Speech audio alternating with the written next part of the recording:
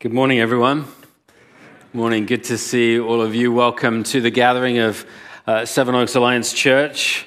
And hello to our online church. We love you. We pray for you. We hope you're doing well.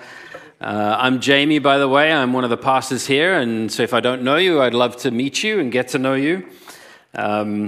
I have a couple of things to share with you, actually, first of all, before we dive into the passage today. The first one, they're both really, really good news. The first one is that around this time of the year is when we usually have sort of paid the last bills from 2022 and that kind of thing, and I bring a financial update to you. Our accountants will be working with our books, and then eventually we'll get our official stuff come from them for the AGM, so we'll talk more about it then. But the good news is we finished in the black this year, which is absolutely wonderful. Praise the Lord. Which is incredible because, things were looking a little tricky towards the end of the year, and God was faithful and you were generous. And so what that looks like is that we finish in the black with regard to 2022's costs and so on, and budget and covering all of that. But if you follow the newsletter, you'll know that for about the last sort of 6, 7, 8 months of the year, we were indicating that we were carrying a debt from 2021. So 2020 and 2021 were the two sort of really COVID years, and we had some help from the government in 2020, like many organizations did. In 2021, we didn't, and we also had to put a new roof on over there, if you recall that. So it was a tricky year, and we did carry some debt. But in addition to finishing in the black for 2022's costs, we also actually took about a third of that debt out. A big chunk, so around about $30,000 were taken out of that debt that we were carrying. So that is absolutely remarkable.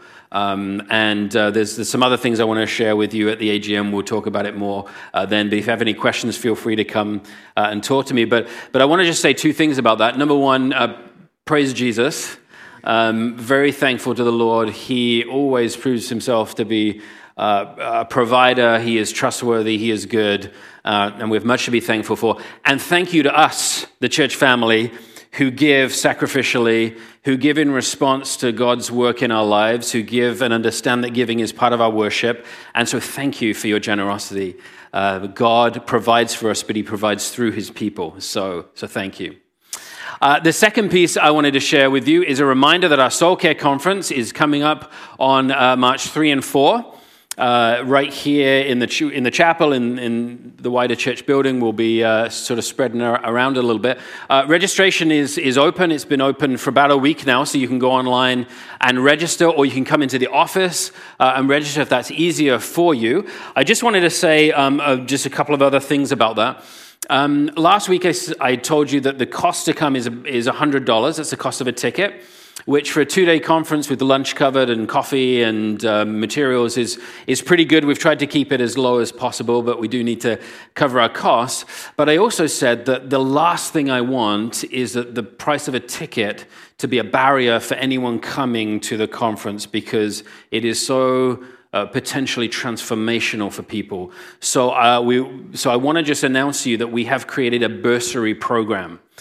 So two things coming out of that. Firstly, if you would like to give to the bursary fund, you can do that. So maybe you're coming and you think, I'd love to be able to pay for somebody else to come. Or maybe you're not coming because you can't, and you think, but I'd like to enable somebody else to come who otherwise couldn't. You can give to the bursary fund. You can just write on your envelope, bursary fund, soul care or something, just indicate to us that you want it to go to that. Or if you give by Tithely online, you'll know there's a drop-down menu that says, General Fund, Missions, Community Care. We've created a drop-down or a thing in the drop-down menu that says scholarship or bursary fund there. So you can give to enable other people to come. The second piece is, if you would like to be a recipient of the bursary, you just need to come into the church office at some point. You can come on Sunday morning. You can come in during the week and just fill out an application. And you're applying for a bursary. And what it would do is significantly reduce the cost, like quite a lot. And so you can fill out an application. What we'll do is we'll keep the applications, and as funds come in, then we'll give you a call and say, great news, we can cover and give you the bursary, so just come in and register. So that's our best effort to make this accessible to as many people as we can, because it's a wonderful conference. So, all right, that's that. When massive political shifts happen in a nation or a region, citizens either immediately or very soon experience fundamental new realities, right? If you think about for those of you who are old enough to remember, and I remember, but if you're much younger than me, you may not remember this, but when the Berlin Wall fell in 1989, when communism kind of began to fracture and the Iron Curtain fell and the Cold War came to an end, people that were living on the east side of the Berlin Wall were living in what was known as the Eastern Bloc. And the Eastern Bloc was under Soviet rule, had been since the end of the Second World War up until the late 80s, early 90s, under Soviet rule. And so essentially you were living under communist rule. People on the west side of the wall were under democracy. And so when the Berlin Wall fell and people could finally freely cross and maybe go and live in the west side of Berlin, the west side of Germany, they found themselves living in fundamentally different realities under new laws and new freedoms. They were essentially living in a different kingdom. In the scriptures, we often talk or hear about, and in church, we often talk about the kingdom of God. The rule and reign of King Jesus over a kingdom that has both decisively broken into the world in the person of Jesus Christ and is continuing to break its way into our world, and will one day break in all of its finality and fullness and wonder and beauty. It is a kingdom that is under the Lord Jesus Christ. And we often also talk about how we live in nations under worldly rulers, and we live as good citizens. We're called to live as good citizens under the rule of law and so on. But we also know that we do live for a different kingdom as well. We live for a kingdom that will outlast the kingdoms of this world, one that is an eternal kingdom with an eternal king. And discipleship is essentially, among other things, one way to describe discipleship is to lean in towards transferring our allegiance from the kingdoms of this world to the kingdom of Jesus as it breaks in continually as the gospel advances. We transfer our allegiance to this new kingdom. It doesn't mean we start to provoke civil unrest. No, we're called to actually live according to the rule of law. We're called to pray for our leaders and so on. But it does mean that we are citizens of the Messiah's kingdom first. Let's read the next part of Mark together. Mark 1, starting at verse 14 through to 31, if you are following in your Bible. Now, after John was arrested, that's John the Baptist, Jesus came to Galilee proclaiming the good news of God and saying, "The time is fulfilled and the kingdom of God has come near. Repent and believe in the good news." As Jesus passed along the Sea of Galilee, he saw Simon and his brother Andrew casting a net into the lake, for they were fishermen. And Jesus said to them, "Follow me and I'll make you fish for people." And immediately they left their nets and they followed him. As he went a little farther, he saw James, son of Zebedee, and his brother John, and they were in their boat mending the nets. Immediately he called them, and they left their father Zebedee in the boat with the hired men, and they followed him. They went to Capernaum, and when the Sabbath came, he entered the synagogue and taught. They were astounded at his teaching, for he taught them as one having authority and not as the scribes. Just then there was in the synagogue a man with an unclean spirit, and he cried out, "What have you to do with us, Jesus of Nazareth? Have you come to destroy us? I know who you are, the Holy One of God." But Jesus rebuked him, saying, "Be silent and come out of him." And the unclean spirit, throwing him into convulsions and crying with a loud voice, came out of him. They were all amazed, and they kept asking one another, "What is this? A new teaching with authority? He commands even the unclean spirits, and they obey him. And at once his fame began to spread throughout the surrounding region of Galilee. As soon as they left the synagogue, they entered the house of Simon and Andrew with James and John. And Simon's mother-in-law was in bed with a fever, and they told him about her at once. He came and took her by the hand and lifted her up. Then the fever left her, and she began to serve them. God's word to us this morning. Amen. So these past 2 Sundays, we have been talking about prophetic pronouncements and baptism. Those 2 themes have come up both weeks. We saw John the Baptist burst onto the scene and declare that people needed to repent and confess their sins, and they needed to be baptized because the coming one's arrival was imminent. Prepare the way of the Lord was his message. And then he began to baptize them. After 400 years, 4 centuries of prophetic silence, finally the people of Israel were hearing the voice of God again through a prophet. A voice in the wilderness was sounding, and it was telling them to get ready. And then he would baptize them of their sin as they repented and confessed. And then, and this we looked at last Sunday, something shocking happened. The long-awaited Messiah, Jesus of Nazareth, came and himself submitted to the baptism of John. He identified with sinful humanity and took up the broken down story of Israel. And in that passage, we saw the wonderful words of the Father affirming him, saying, "This is my Son. I love him." Or the beloved. With him I'm well pleased. And we talked about the identity-shaping nature of that pronouncement to him, and by extension, as we're in Christ, to us. Today, then, is all about, okay, so we've talked about this repent and prepare the way of the king. We've talked about this king coming. We've talked about the coming kingdom. But what does the kingdom actually look like? What does it mean that there's a new kingdom here? What is concretely different? Now that I can cross over the wall in Berlin that's fallen, what does it mean now to live on this side? What is different? And in fact, the whole gospel really answers that. But this passage particularly is helping us to answer that. Well, again, last week we talked about how as Jesus came up out of the waters, the heavens were ripped open, torn open. And the Spirit came and landed on Jesus as he came up out of the water. So God had come down both now in the person of Jesus at the incarnation, and now was coming down again in the person of the Spirit. But it's not the first time the Spirit had done that. There's a number of examples in the Old Testament of where the Spirit would come down and would rest on a specific person for a specific time, for a specific purpose. And so this one on Jesus is both similar to those and also different.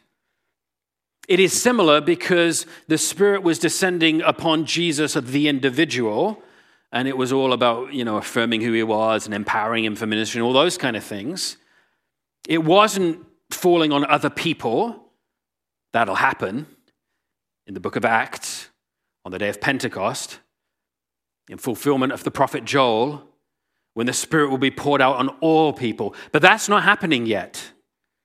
Not at Jesus' baptism. It's only on him. And so in that sense, it's similar to those Old Testament ones where it was on a specific person for a specific purpose. So it's similar, but it's also different. And it's different in a couple of ways. None of those Old Testament ones had the attending voice from heaven saying, "This is my Son, with him I'm well pleased." That didn't happen. That's new. That's different. So that was part of it. And the second part of it, there's nowhere in the Old Testament that talks about this idea of the heavens being ripped open, torn open when the Spirit comes down. And I talked to you about the significance of that last week, that if heaven had just opened like a door, well, heaven could be easily closed again. But something that's been ripped and torn, it's hard for it to ever really go back together again. That there's a forceful word with that. It was almost a violent thing. It's the same verb that's used at the end when Jesus dies and the curtain of the temple is torn apart, not to be put back together again. So there's something forceful here. It's about heaven invading earth that I think Mark wants us to see. Heaven being loosed on earth, and there's no going back. The kingdom has come and it's not going anywhere. Almost like the wheels of this mighty train have begun to turn, and there's not a force on earth or in heaven that are going to stop it. It will reach the end of the line. It will reach its terminus. And we've seen in our passage, there are certainly forces that would like to stop it, but they're powerless before the coming king. So, in our passage today, the first thing we see is Jesus goes to Galilee. He wasn't baptized in Galilee. He was baptized in Judea, in the south, in the River Jordan, outside of the city of Jerusalem. Because when John the Baptist was there, people were going out from the city and going into the wilderness to him there. Jesus now travels to the north, so he goes up in the south. You have the Dead Sea, and then you have the Jordan River, and he's heading up to where the Sea of Galilee is up here. And he grew up there in Nazareth, just sort of a little bit away from the coast of Galilee. And he's going to spend some time up there, and he's going to travel around Galilee, and he's going to minister. He's going to go to the villages and the towns and so on. So we have Jesus up here in Galilee. And the first thing he does, according to Mark, is he proclaims himself that the kingdom is coming. Repent and believe the gospel. Repent and believe the good news, Jesus says. The kingdom has come near. To repent repentance includes guilt and confession and forgiveness and all those kind of things. It includes that. But repentance in and of itself, the word actually means to turn away. It means to turn away from an existing object of trust. To turn away from trusting in yourself. To turn away from trusting in your own sort of selfish way in which you're living. Turn away from a life characterized by sin and unbelief and a world that's maybe oriented around worldly values and so on. So you turn away and you continue to do that. To believe then, to believe in, is to turn towards an object of faith, the Lord Jesus. So we turn away from an object of trust towards a new object of faith in the person of the Lord Jesus. Repent and believe. That is what somebody does when they convert to Christianity and become a follower. So Jesus is preaching for people to turn away from a world in which there is only darkness and pain and it leads to death, and turn towards him, the only giver of true life and light. That's the good news. That's the gospel. A new kingdom has arrived. Turn towards this. Live for this. He then calls some of the disciples. I'm not going to say a ton about the disciples today, only because we're going to do that in a couple of chapters when he calls the 12. But what he does here is essentially we have a new king proclaiming a new kingdom and then gathering followers. And followers who recognize something in Jesus and are willing to give up everything they know in order to follow him and his proclamation. Often when a king would come on the throne in ancient Israel, and in fact in any nation throughout history, is they would gather then, once they get seated on the throne, they would gather followers around them, people who they were going to support them and follow them and help them lead. And it happens in modern politics. Right? As soon as a prime minister is appointed or a president's appointed, what do? They form a cabinet out of their party, and they're going to pick people that they think are going to support them and help them and help them get policies through and laws through and so on, and help them to lead and to govern. That's what leaders do. They gather people around them. And so that's what Jesus is doing. And I think it says a few things for us. One, it tells us the importance of community, I think. For Jesus, it's important. He wanted to shape these people, and he wanted to live with community. We need each other. Secondly, it's an absolute statement that he's the king and he's gathering his courtiers.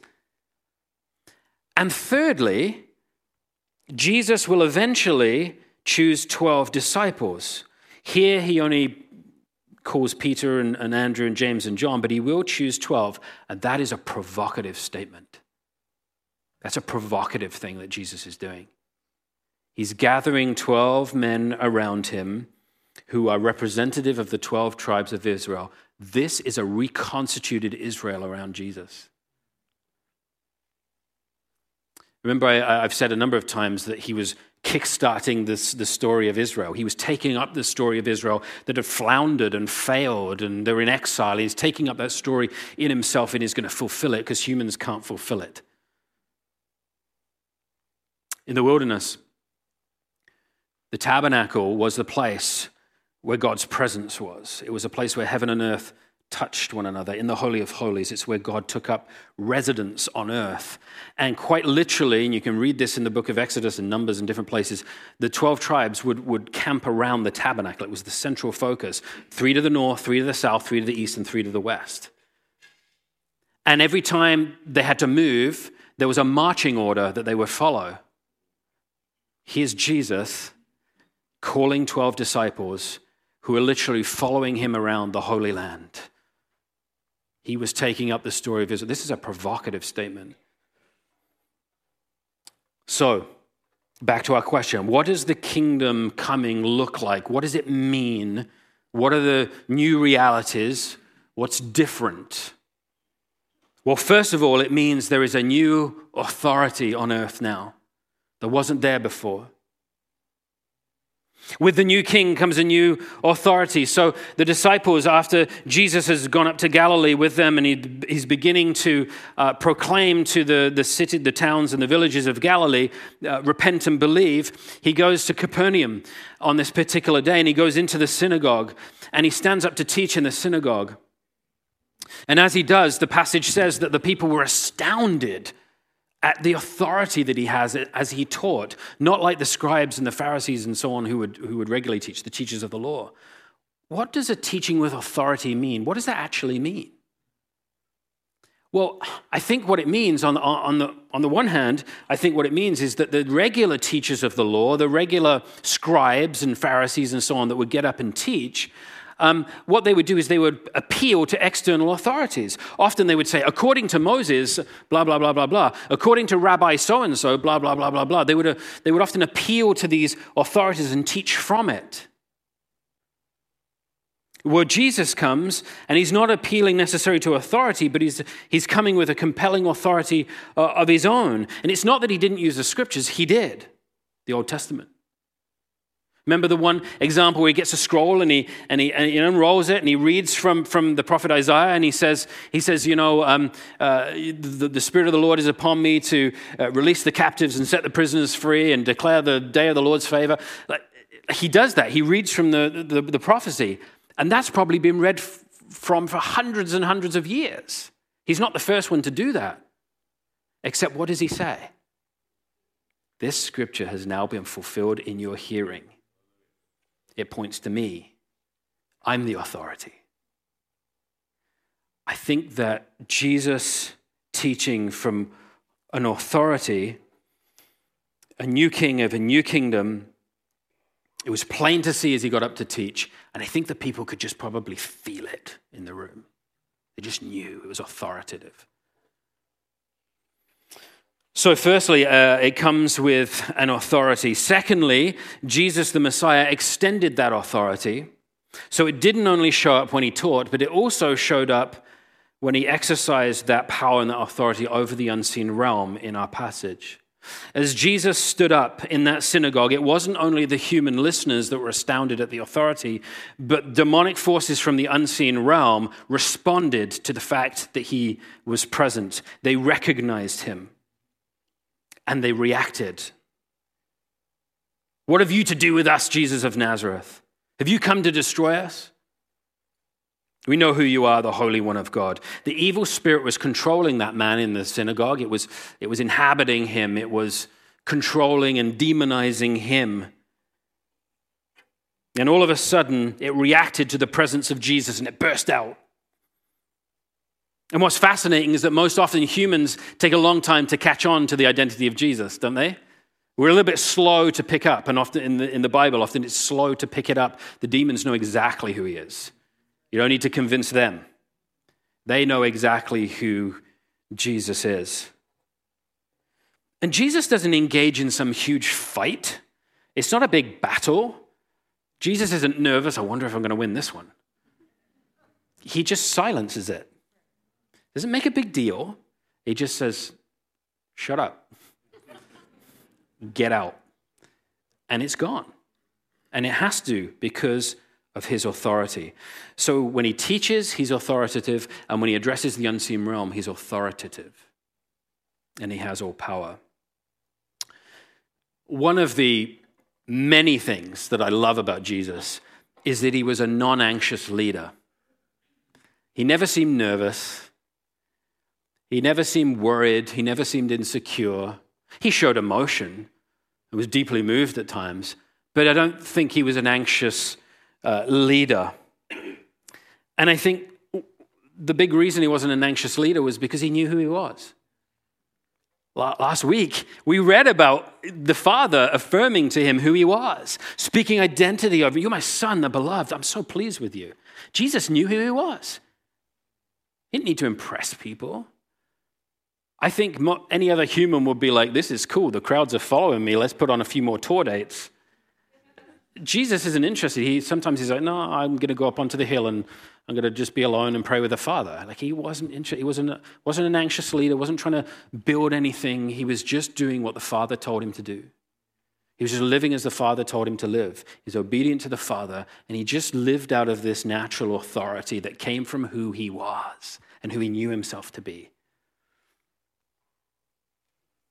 Oh, church family, if only we can grapple with our identity and wrestle it to the floor and start to live from who we know we truly are, we'll become a lot less anxious. We can live from that settled place with an authority that flows through our union with Jesus. Do you notice?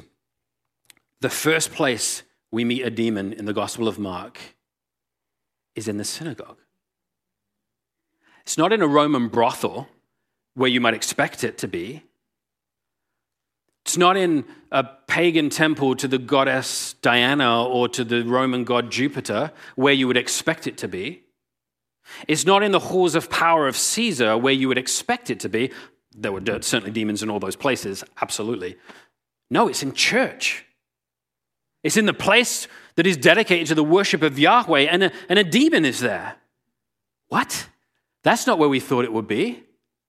Well, partly I think it shows you the condition of the covenant people and where they'd landed, but also, wait a second, that's exactly where we'd expect it to be. Those other places are not necessarily a threat to the kingdom. Church is a threat to the kingdom of darkness. Absolutely, the demon shows up at the synagogue. The demon shows up at church. One of my most regular prayers on a Sunday morning. I get here early, and one of the things that I pray, probably not every Sunday, but one of the things I regularly pray, and I prayed it this morning. I was actually prayed it before I got to the church. I was sitting on the corner of Hillcrest and Gladwin. Just the light was red, and I just sat there, and I could see from there. I could see the whole property, right? And one of the things I pray regularly is, Lord, would you send your angels to 2575 Gladwin Road to stand at the four corners of our property with drawn sword in the name of Jesus? And would you do that so that the people of God, when we come to worship, we can do so freely? That's a prayer I think everyone should pray.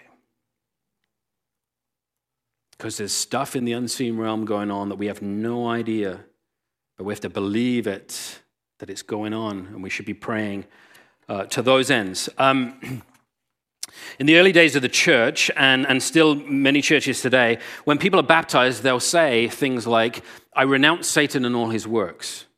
It's part of the baptismal liturgy of certain churches.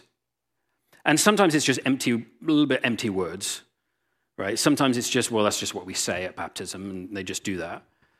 But actually, there is a history to it. There's a history to it that includes some form of deliverance-type ministry for people when they convert to Jesus.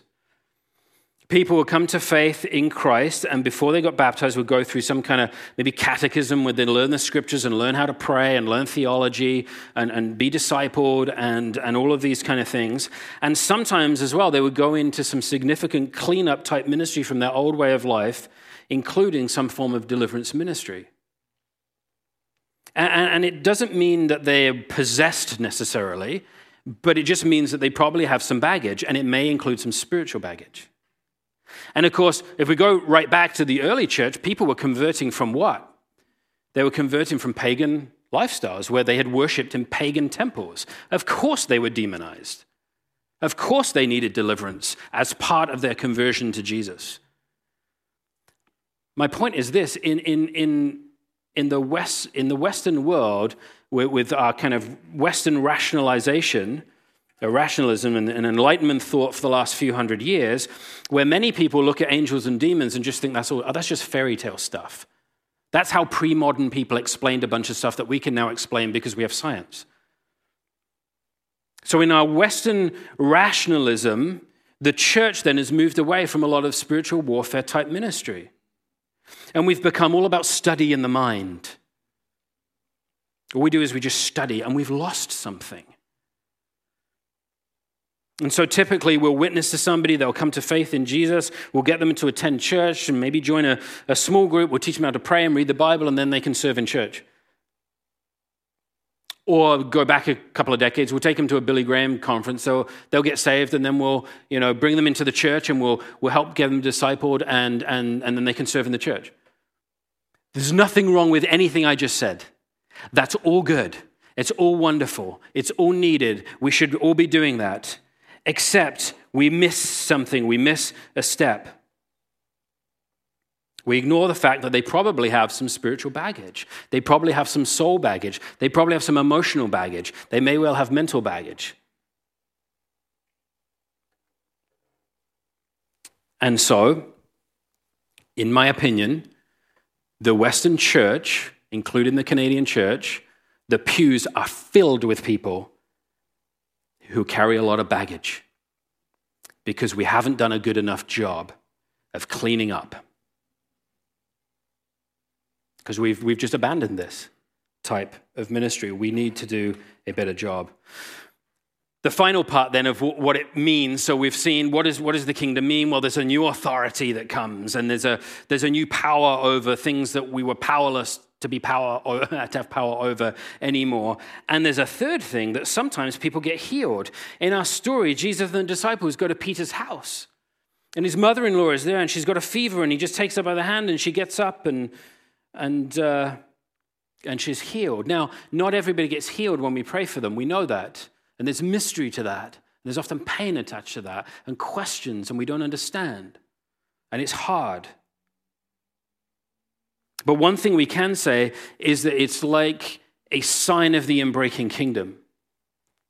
I've talked to you many times before about how there's a thin veil that exists between us and our realm of existence and everything that we can touch and feel and smell and taste, and the unseen realm, God's realm.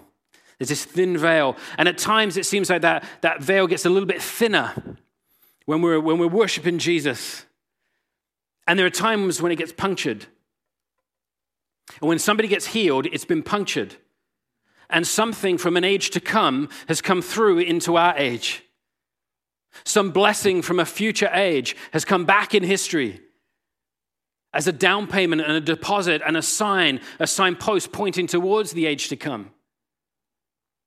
It's like we get a little slice of heaven, a little taste of heaven when that happens. And so we get a whisper of an age to come, and what we've been told is that when that age finally arrives in all of its fullness and completeness, that healing, that fever leaving Peter's mother-in-law will become widespread and full and all-pervasive. There will be no more fever and no more sickness and no more pain and no more injury. The kingdom will have come in all of its beautiful perfection. And here you go, have a little taste. That's what it's going to be like. It's a sign of the inbreaking kingdom. And it's a blessing to the person who's received the healing, of course. So back to our original question, what does the kingdom look like? What does it mean now that I live in a different kingdom? Well, it means a new authority. The people in the synagogue experienced a teaching that was authoritative and were astounded. The king had come. It means that authority has been extended to the unseen realm. The new king has arrived, and it was a direct threat to the prince of this world. Satan's realm has been routed. And Jesus defeated him at the temptation, and Jesus continues to defeat him throughout in people's lives. And Jesus decisively defeated him at the cross. And the implementation of all of that will happen one day in all of its fullness and all of its wonder and all of its beauty. But right now, he says, all authority has been given to me and I give it to you. We can exercise our authority as well. And the kingdom comes means an end to suffering, and signs abound throughout Mark's gospel. There's a lot of healings in Mark's gospel, and throughout history up until this day also. When healing comes, it's a taste now of what ultimately will happen in the age to come. I have two applications for you. Number one, let me encourage you to consider attending this Soul Care Conference. We're not just putting it on for fun. There's a reason we're putting it on. And I wouldn't bring anything to this church I didn't think was really, really valuable. So let me encourage you. We've talked today about carrying mental, emotional, spiritual baggage, and I would suggest that everybody that is sitting on a chair today has some form of baggage. We all carry it. We all carry it. Sorry, I didn't mean to say because I'm not sitting that I don't have any. I should sit on a stool or something. I do as well. Okay? That sounded awful. I have it as well. We all have it. Soul Care is a fantastic discipleship tool and a discipleship pathway that helps us to dig a little deeper into some of that stuff that Jesus wants to free us from. It truly is a transformational experience, and I hope that you consider signing up, because when we get free of some of that stuff and when we actually take time, because we're all so busy, we actually take time to dig in a little deeper together, we can actually find greater peace and freedom in our lives. And the more we make room for God, the more we can receive of God. And the more we can receive of Jesus. So let me encourage you to go and register. Secondly, let me encourage you to reflect on what it means to continue in your life on a journey of transferring your allegiance from the kingdoms of this world to the kingdom of God. What does that look like for you? The crux of discipleship is learning to continually repent and believe. Now, yes, repent and believe is something somebody does at conversion. But I want to say we have to continually do it, because we have to continually confess. So we have to continually turn away from whatever we're putting our trust in, whether it's ourselves, whether it's our career, whether it's money, whether it's a relationship, whatever it is. And it's not necessarily a bad thing, but we continue to put our trust into that, and we need to just release that, and we need to turn again and believe in the Lord Jesus and put him first. It's all about ordering of priorities. Make sure Jesus is first. So are there things that have become front and center in your life, even perhaps slightly idolatrous, that's pulling your affections away from Jesus? All right, amen. Worship team, come. We're going to continue to worship together this morning.